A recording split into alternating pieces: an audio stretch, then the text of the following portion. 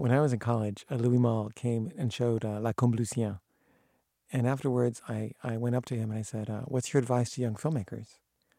And he said, go to USC Film School. And he said, go to USC Film School. And I was really thrown. I thought he was going to say something like, study Montaigne or something, you know.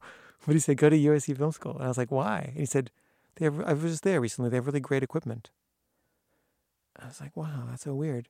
And I didn't think much of it. I had no interest in going to film school at the time.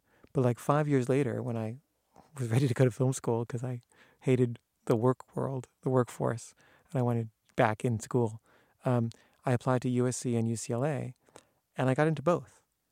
And I turned down UCLA, and they said, why are you turning us down? I said, well, because Louie Malle told me to go to USC.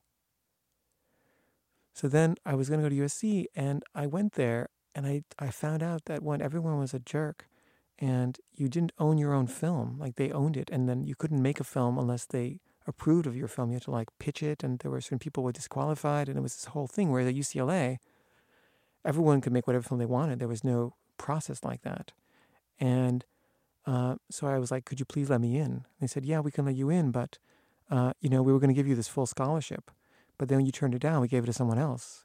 So now you don't get the full scholarship. And I was like, okay, thanks, Louie.